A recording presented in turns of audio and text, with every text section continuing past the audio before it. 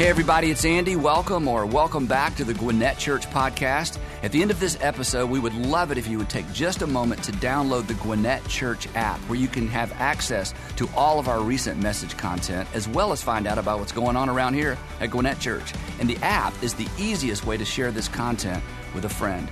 Most importantly, however, I hope the following presentation inspires you to take your next step in your faith journey. So here's something we all have in common. This is not a church thing, Christian thing, religious thing. This is just a human thing. Something we all have in common. We all want to be known for something. Now, you may not have given much thought as to what this is, but if somebody were to say to you, hey, what do you want to be known for? Something would come to mind. Some adjectives would come to mind. Some adjectives would come to mind that you hope come to other people's mind when and if you come to mind. And I certainly have some adjectives. I have adjectives in terms of what I want my kids to think about me or what I want to be known for with my kids. Certainly in my marriage, with the people I work with, I have something I want to be known for all of you. And these are the kinds of things that determine what we post on social media, or if we post at all on social media, especially it would seem Instagram. So here, let me just pose the question to you. It would be interesting to turn and talk about it, but I'd never get your attention again. But what do you want to be known for? Just think for a minute. What do you want to be known for? And there's like concentric circles, like with my family, with my friend, but what do you want to be known for? For transparency, because I'm going to ask you to, be transparent. I'll tell you what I want to be known for. And this is comes from a place of insecurity. I want to be known for being smart. And the reason that's important to me, I finally figured out years ago, is because when I never did well in school. I struggled. Everybody else seemed to already know it before they got there. I felt like everybody's already had this class but me, especially in college. I'm like, how do you know? And then I went to graduate school, and it was even worse. I barely got into graduate school. So I've just never felt smart. I always felt like I was behind. So I think there's the insecurities, like I want to be known for being smart, because I don't think I am. I've struggled. No sympathy sounds there. Okay, anyway. Also, I want to be known for being a really hard worker. I want to be known for being a good leader. I want to be known for being a great father and a great husband. And as I get older, to just be honest, I want to be known for that I still got what it takes. As you get older, you wonder, do I still got what it takes? Bill, thank you, Bill. Okay, anyway, Bill thinks so. So I want you to think, what about you? What do you want to be known for? And then there's this, okay? Then there's this. What do you do when you realize you aren't measuring up to you? What do you do when you realize, this is what I want to be known for, but I'm falling behind? Not in terms of what other people think, because I'm not sure what they think, but I'm falling behind in terms of what I want other people to think. And I would tell you what I do when I feel like I'm not measuring up to me, but I don't need to tell you what I do, because I do the same thing you do. I pretend. And sometimes I make excuses, and I try to manage my image. And the problem with managing our image is simply this. Managing our image makes us imaginary. It does. It's like I've got an image out there, but that's not really me, so I become imaginary me. And we've all experienced this with other people, even if you don't think you're doing it yourself. You've met people, and initially you thought, wow. Then you got to know them, and it was like, wow. It's like, wow, that first impression, that wasn't like as I got closer, that was, that was not the real you. I got to know the real you. In fact, maybe you've gotten close to some people you had a lot of respect for, and as you got closer, you lost respect, and it was almost like, I kind of wish I'd never gotten to know them, because I liked the imaginary them far better than I liked the real them, right? And then, what happens is with image management, when we're managing an image, it makes relationships challenging. And to some extent, and maybe you're dealing with this and you just didn't have words for it, it can make some relationships impossible, right? Because I'm presenting imaginary Andy and you're presenting imaginary you, and our two imaginary people, it's like they're avatars trying to have a relationship when the real us is kind of in the background, because we're a little bit afraid to be known. And then there's this, because the bad news just keeps on coming. The moment that we start pretending, we stop improving. It's so interesting because now all my energy and all my time and all my concern is all about managing the image, make sure everybody thinks I'm what I want people to think, but what I want to be known for. And I don't give any time and I don't give any effort and I don't give any discipline to really working on me. Because come on, if you've got an image to maintain, it's like a full-time job, right? Because you're hiding stuff and pretending to your kids or maybe your spouse or at work, and you just got to it's exhausting. And who's got time to get better or to be authentic when you're managing the image? So consequently, we stop improving, we stop growing, we get older, but we don't get any better. Now again, for the sake of transparency, I'll just say this, because some of you thought it already. Pastors are the worst.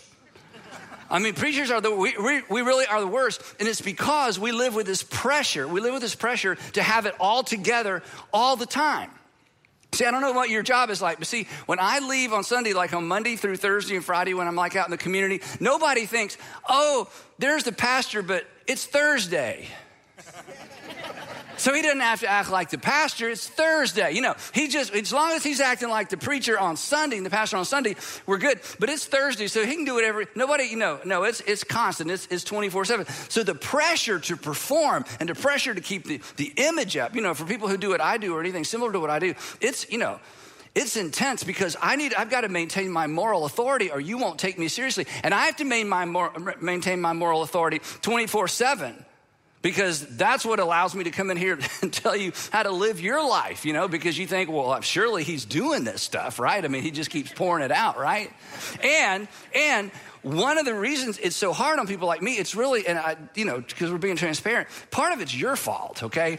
Because you prefer that I keep the image up. I mean, it's like, this is where there's just the things you don't ever want to hear, right? You'd rather me pretend, right? I mean, you don't want to hear me get up and say, hey, before we jump into our brand new series, The Secret of Self-Control, I just want to pause and thank the elders for sending somebody to pick me up last night to make sure I got home safely.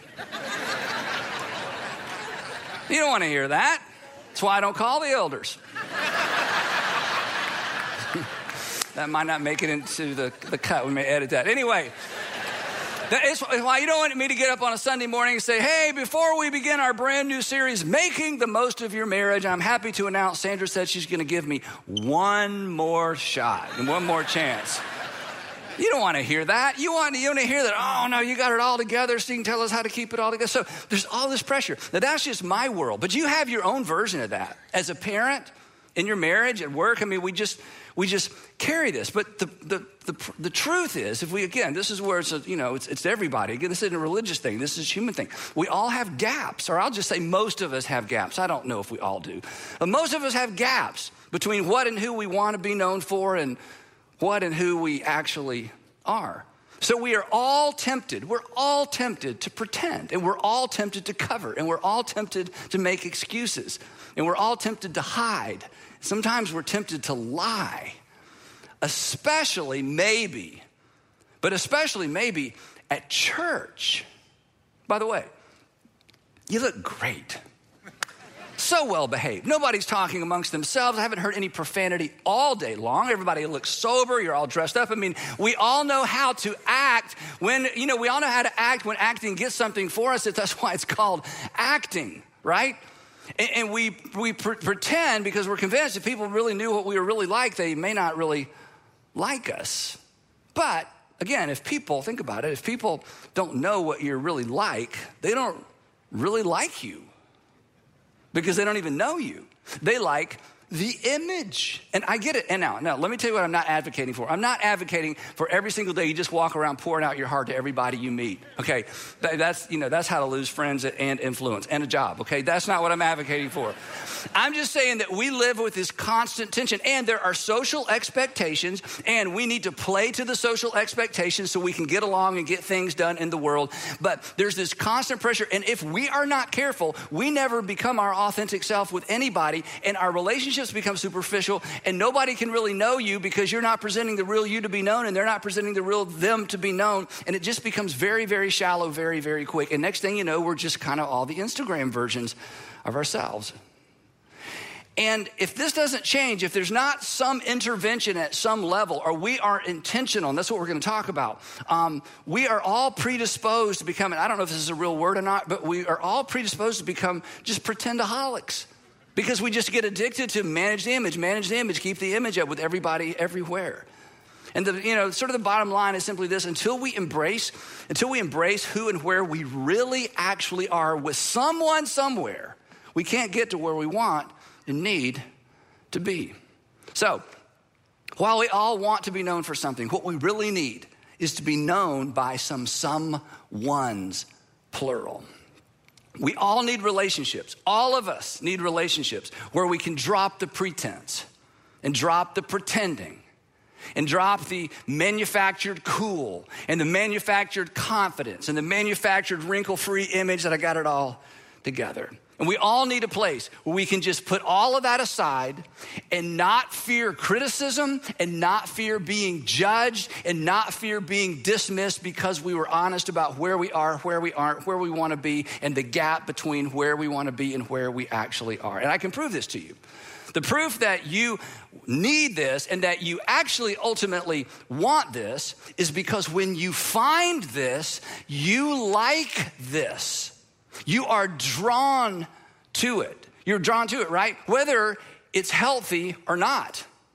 Because it doesn't really matter if it's healthy or not. When suddenly you feel like, you know what? I am accepted for me. It is like a magnet. I don't care how individualistic you are and how rugged you are. When there's a group of people or an individual and you just feel like no matter who you are and what you say, they are not going to judge you or criticize you. You are drawn in. When you meet people with the same secrets, and you're like, me too. The same habits or the same addictions or the same, family background or the same dysfunction or the same challenges with their kids or their marriage. There's just something about that commonality. It draws us in. Again, whether it is healthy or not. And you know what we say when we run into people like that? We say, those people are for real. Those people are for real. And you know what? Maybe they are for real, but there may be something else going on. Maybe those people are the first people with whom you were for real. And once you got real, you got known.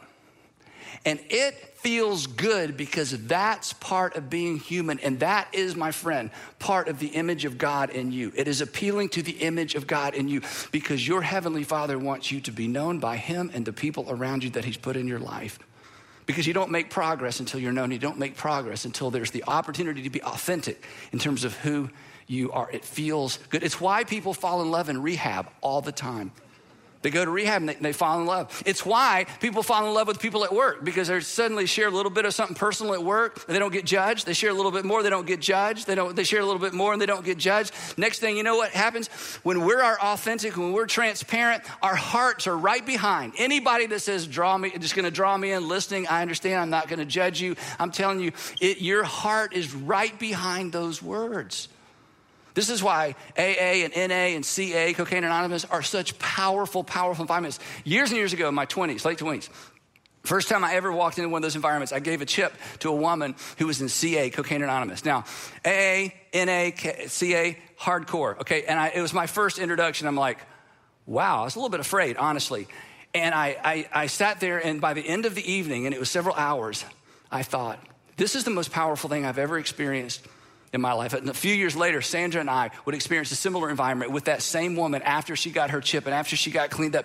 She began dealing grace to people that she was authentic with, and they shared a common background and experience. And we'll never forget walking out of that circle of women with their significant others, and we got in our car. Sorry, I wasn't planning to even share this, but we got in our car, we sat down in the car, and we both just began to weep. We couldn't even talk. How powerful those moments were. And for those of you who've had the courage to step into AA and NA or any of those support groups, way to go, because you understand the power of transparency. You understand the power of authenticity. And you remember you walked in and you're guarded because it's just me. It's only me. It's just me. It's only me. And I'm unique and I have a unique story. And somebody shares their story and somebody shares a story. And next thing you know, there's commonality, but it's healthy because everybody's trying to get healthy and everybody's trying to get healthier. And it's not not unhealthy. It's not dangerous. It's like this authenticity is going to allow me to pick up that rock I've never looked under before and look for the first time or the first time in a long time at all the mess, and nobody's going to judge me, and we're going to deal with it. And progress is made, right? The rocks get turned over. All that scary stuff is exposed. Now, some of you are thinking this. Okay, whoa, that's too far. You're taking me too far. I don't have an addiction. Well, you do. We all do. We're addicted to image management. Okay, and some of that is healthy, again, because society, there's some guardrails in terms of getting along, so I'm not just throwing the whole thing out. But we're all addicted to image management, which makes us, to some extent, again, all pretendaholics.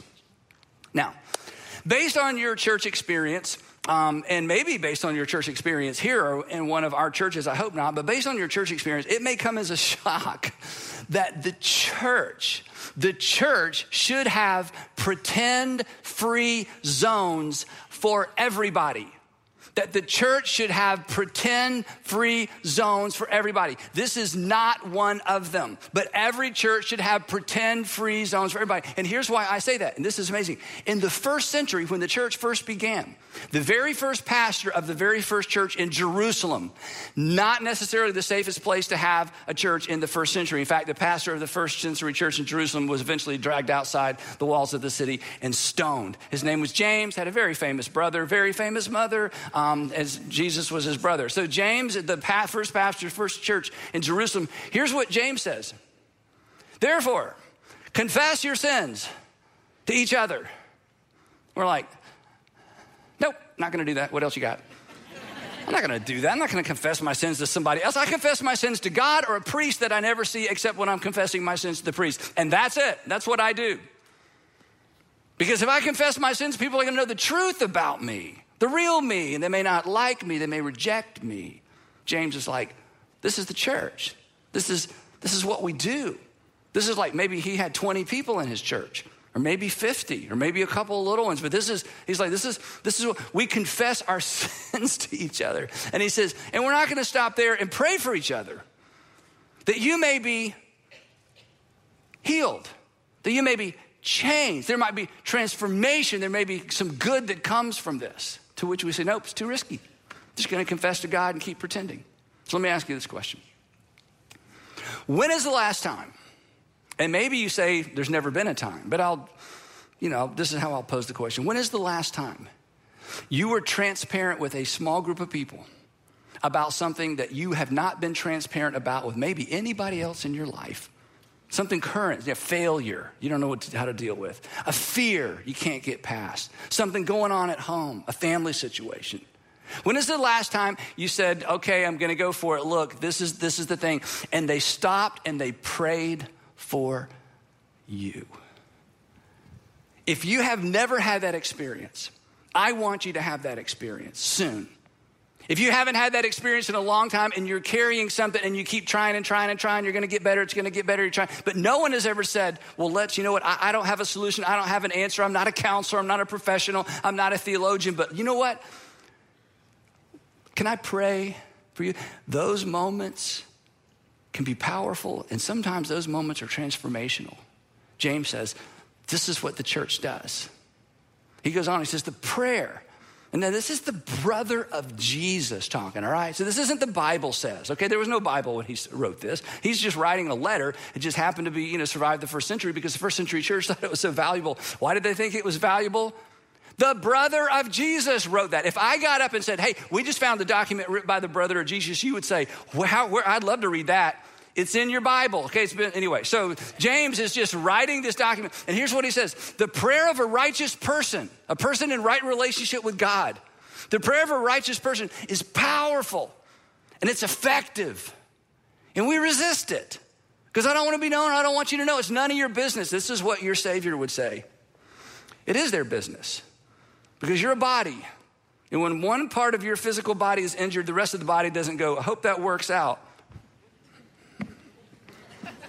All my body went into, what do I do about this? Because that's what bodies do. It is somebody's business. But it's never gonna be their business until you invite them in and make it their business. This is, we talk all the time about inspiring people to follow Jesus. Okay, this isn't 201, this isn't the advanced class. This is fundamental to following Jesus. You cannot follow Jesus if you are not functioning within the context of a community of other Jesus followers. There are no, to throw a big throwback, Lone Ranger Christians. He had Tonto, right? And, the Batman's got Robin. There are no Superman Christians. I don't need anybody. And if you're trying to do your life that way, whether you're a religious person or not, I would invite you to not. If you're a Christian and somehow you got this idea, I don't need organized religion, I can just do this on my own. No, just read your New Testament. Spiritual development, physical, spiritual, emotional health happens within the context of transparency with other people, not just you and God. It requires that you make yourself accessible to other Jesus followers.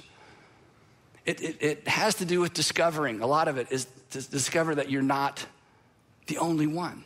Sandra and I have been in so many groups. We've been in a small group since before we started the organization 26 years ago. And here's what happened in every group. My men's groups this happens with, our couples groups. We get together. A lot of times we've got name tags on. We don't even know each other. And so we're going to share stories. So somebody tells their story. And it's, got little bumps, along the way. The second couple shares their story. It's just, it wasn't a perfect life, but here's how we met. And then the third couple or the fourth couple, they look at each other like, do we do this? Let's do this. And they are like, okay, I'm glad y'all all have these wrinkle-free, perfect lives. Our lives are not perfect. Our marriage is not perfect. Our kids are not perfect. Our jobs are not perfect. And they tell their story, and there's tears. And when they're finished, the first couple says, we need to go again. We left some stuff out. And suddenly something happened. I don't want to say it's magic, because I don't believe in magic, but something magical, powerful happens in those moments. Same with my last men's group, same thing. Third guy in. He was like, okay, guys, no pretending. And then we all said, we all need to go again because we weren't sure it was safe, right? Discovering you're not the only one. There's something powerful about discovering you're not the only one and somebody praying for you. Then another first century pastor, we don't know his name. We know it's a he because they didn't let the girls do much back in the first century. But thanks to Jesus, that has changed. But so we don't know who wrote the sermon that we call Hebrews. It's a book in the New Testament. But here's what the author of Hebrews writes. And you've heard, I've taught on this so many times if you've been around. And let us consider, that means think about it. Think about it. Let us consider how we may spur one another on, urge, motivate, inspire, model. Let us figure out how to spur one another on towards love when it's hard to love. Toward good deeds when I don't want to do good deeds, when I want to return, evil for evil. Let us figure out how to do this. And here's the phrase, one another on. That transparency and accountability in the Christian life, it is an essential, it's not an add-on. And then listen to what the author says. This is so relevant for some of us right now. And let us not, how did he know? This was happening in the first century. And let us not give up meeting together. Well, I don't need anybody. He's like, whoa. You can't follow Jesus by yourself. Did you know that? And let us not give up meeting together as some are in the habit of doing. In other words, community is essential. Community is the ABC, we call it the ABCs, accountability, belonging, and care. Accountability, belonging, and care. ABC, accountability, that somebody knows what's going on and they can ask me. Belonging, you know what? I feel safe here. If I'm not here, somebody's gonna miss me. Care. Hey, when I need something, there's gonna be somebody that shows up for me. I want you to experience, I want your children to experience this, your middle school, high school students, because this is essential. And of course, the pandemic, bumped a bunch of us out of the habit of meeting together, which is a shame because this is important. If you haven't been paying attention, look up here. Content consumption is no substitute for community. In fact, let me just say it this way. Content consumption will not change your life or make you better. You'll get smarter. You learn some stuff. It's no substitute for community. They're not even, and you know this because we're constantly consuming content. And yesterday I was talking to somebody, I'm talking about this great book I'm reading. They said, what's the name of it? I'm like, I don't know. I don't know. There's just so many books, so many articles. It's like, read this, check this out. And we just consume content. If content consumption would change your life and make your life better and make your marriage perfect and better, we would all be amazing because we have access to all the content that is available on every topic in the world. And I am a content consumer and I am a content creator, but I'm telling you, content consumption is no substitute for community. And when we try to substitute anything for community, we do not get the advantage of community, but we kid ourselves into thinking, I'm doing all I can. I'm trying. But read the New Testament. The New Testament is one another. Here's something that content consumption can never do. And the author of Hebrews tells us, let us not give up meeting together as some are in the habit of doing, but let us encourage one another daily. The one another factor is essential to progress. Pastor Paul, who planted a bunch of churches, here's what he says. He has so much to say on this. Just look at one little snapshot. Brothers and sisters, he says, if someone is caught in a sin, you know what we do when somebody's caught in a sin? Hey, did you hear so-and-so was caught in a sin? I know, let's pray for him, okay? I gotta go. Did you hear so-and-so was caught in a sin? We love to talk about it. But if you're caught in a sin, you don't want anybody talking about it. So what if you decide to do for others what you wish somebody would do for you when you're caught in a sin? When somebody's caught in a sin, you who live by the Spirit, those of you who are submitted to the Spirit of Jesus and doing your best to follow Jesus, should restore that person gently. And then what he says next is gold. What he says next is a pivot point between the Old and New Testament. What he says next is life-changing when we engage with it. He says this is an imperative. He says to these new Christians, these Gentile Christians, carry one another or carry each other's burdens. Get up under the burden with them. Why? Because they need somebody to get up under the burden with them. That's what Christians do. That's what Jesus followers do. The problem is I can't get up underneath your burden if you don't let me know you have a burden, and you can't get up under mine as long as I'm image managing, and just trying to have the imaginary version of Andy, right? He says, I want you to carry each other's burdens. The assumption is this is a community of Jesus followers who know what each other are going through and know how to get up under the burden with one another. Carry each other's burdens. But here is the showstopper statement. Carry each other's burdens. And in this way, when you do this, you will fulfill the law of Christ. The law of Christ, we talk about the law of Christ is we are to love as we've been loved. That we're to love one another the way that God through Christ loved us. That is the law of Christ. Those are the New Testament, New Covenant marching orders. You are to love as God through Christ loved you. When you're not sure what to say or do, you do what love requires of you. When you're not sure what to say or do, you do what love requires of you. It's the one command that creates and defines the New Covenant ethic for all of us. And the Apostle Paul says, this is amazing, that simply by being in each other's lives to the degree that we know what one another's burdens are, we've made ourselves accessible, other people have made themselves accessible to us, and we get up under the burden with them. He says, when you do that, you fulfill. This is a prime example of what it looks like to fulfill the law, the one single command of Jesus.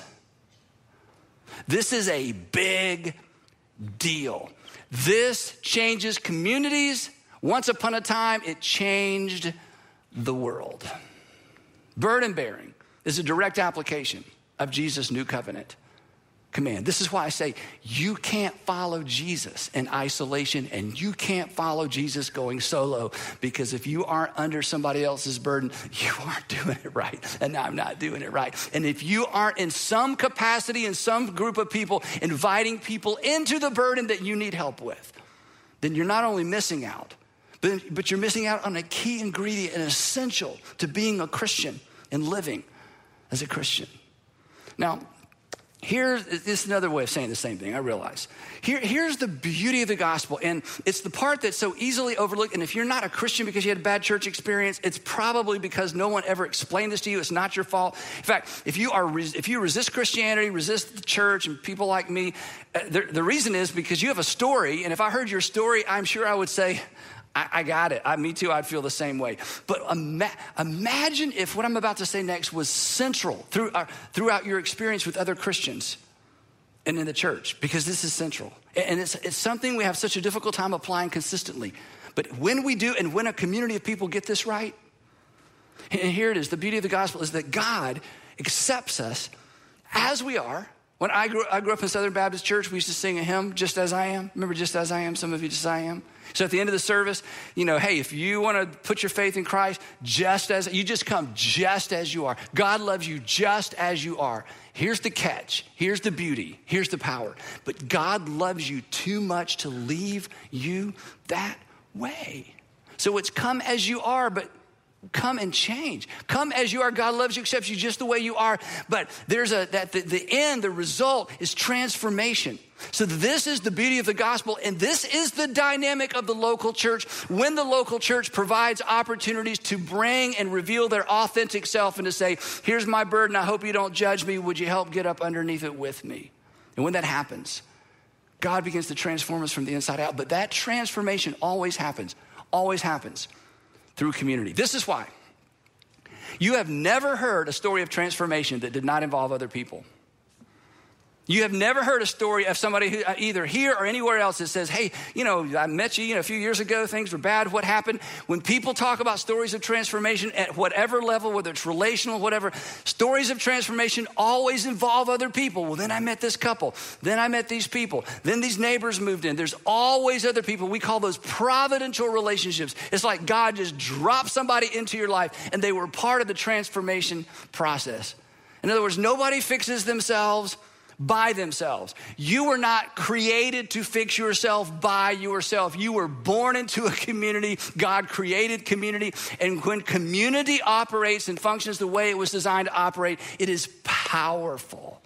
So acceptance with an agenda, because that's the gospel. Acceptance, God loves you just the way they are. The agenda, he's going to make you better, not leave you the way you are. Acceptance with an agenda should characterize the local church, because acceptance with an agenda characterizes our heavenly Father. But, and you know this, that's not going to happen in here. Or it's not going to happen in here.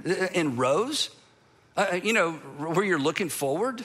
It's not going to happen. It's not even supposed to happen in here. And that's why I need, and you need, and we all need a vacation. No, I'm just kidding. It's not what we need. Just want to make sure you're paying attention. This is why we all need community.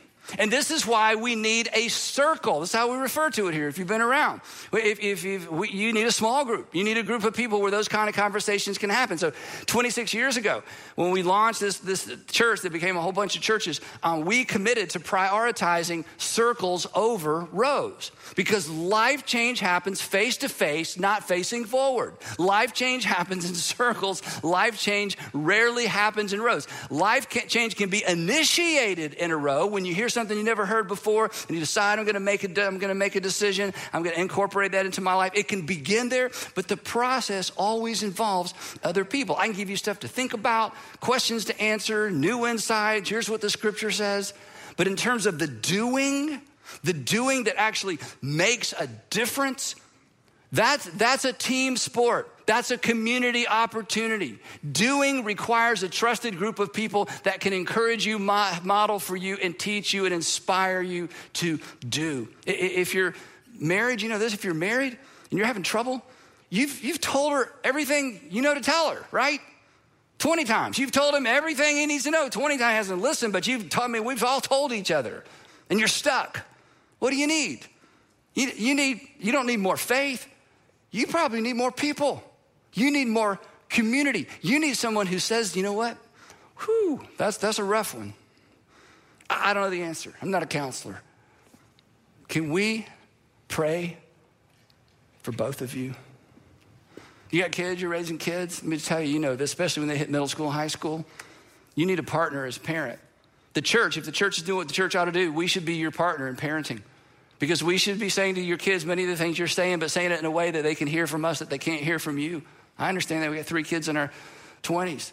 You need a partner. And we have created environments. That's why we create these environments. And this is why, if you got kids that are upstreet age, elementary age kids, I'm just telling you as a satisfied customer who raised their kids here, you need to have them here every week. We got stuff going on. Small deposits over time make all the difference. Small deposits over time make all the difference. Let me just say this way. This is kind of critical. It may not be true for you. If if 10 years from now, you take all the things and put them together that you did instead of having your kids here on Sunday morning, put them all together, you know what you'll have? Nothing. You have a bunch of random stuff. You have some good pictures. But I'm telling you, and let me say this too, this is a little bit harsh. If you've had this thought, well, you know what? When my kids hit middle school, that's when there's going to be some bumps in the road. I'll make sure I get them into church. It'll probably be too late, baby. Yeah, it's too late. And it's not because there's something wrong with the church or wrong with you, but because community and relationship is the name of the game. And it is very difficult, next to impossible, to start a middle schooler or a high schooler in a community of friends when they've already got one foot on the brake as it relates to you as their parents and the church in general. And I'm not saying don't bring your middle school and high school students. I'm just saying if you have an opportunity to get your kids in a circle early, it will pay dividends perhaps for the rest of their life. In fact, I'll let you in on a secret, and please don't tell the children and students I told you this. We've been doing this so long. High school students graduate from high school, go off to college, and they look for churches like you did when you were in college. Not so much. Okay. They look for churches. Okay, get this. And they don't just look for a church where they can go, we go to church. They go to these churches and they're like, how do I get in a small group? How do I lead a small group? I've been leading a small group since I was, in middle school myself. They think, don't tell them, I told you. They think being in a small group is normal. They think this is just what Christians do. I'm so thrilled, and not every child, not every student, okay? But we have seen the replication of this model over and over in the lives of students, and it is life-changing because they understand the power of community and the power of relationships where there's authenticity without being judged, and I can bring my true self. And I don't want you to miss that. I don't want your kids to miss that. So from day one, we've prioritized, like I said, acceptance with a view to improvement. And do you know how we knew 26 years ago we needed to do this? Because we looked across the table at each other like, you need someone to help you with that burden. You have a burden. I don't even know if you know you have a burden, but we looked at each other and realized we need it, and we still need it. Still need it. So here's the thing. If you use your imagination, we can't, and here's some of the pushback, we can't force or manufacture an authentic relationship. We can't force or manufacture transparency. But let me tell you what we're good at. We know how to set the table.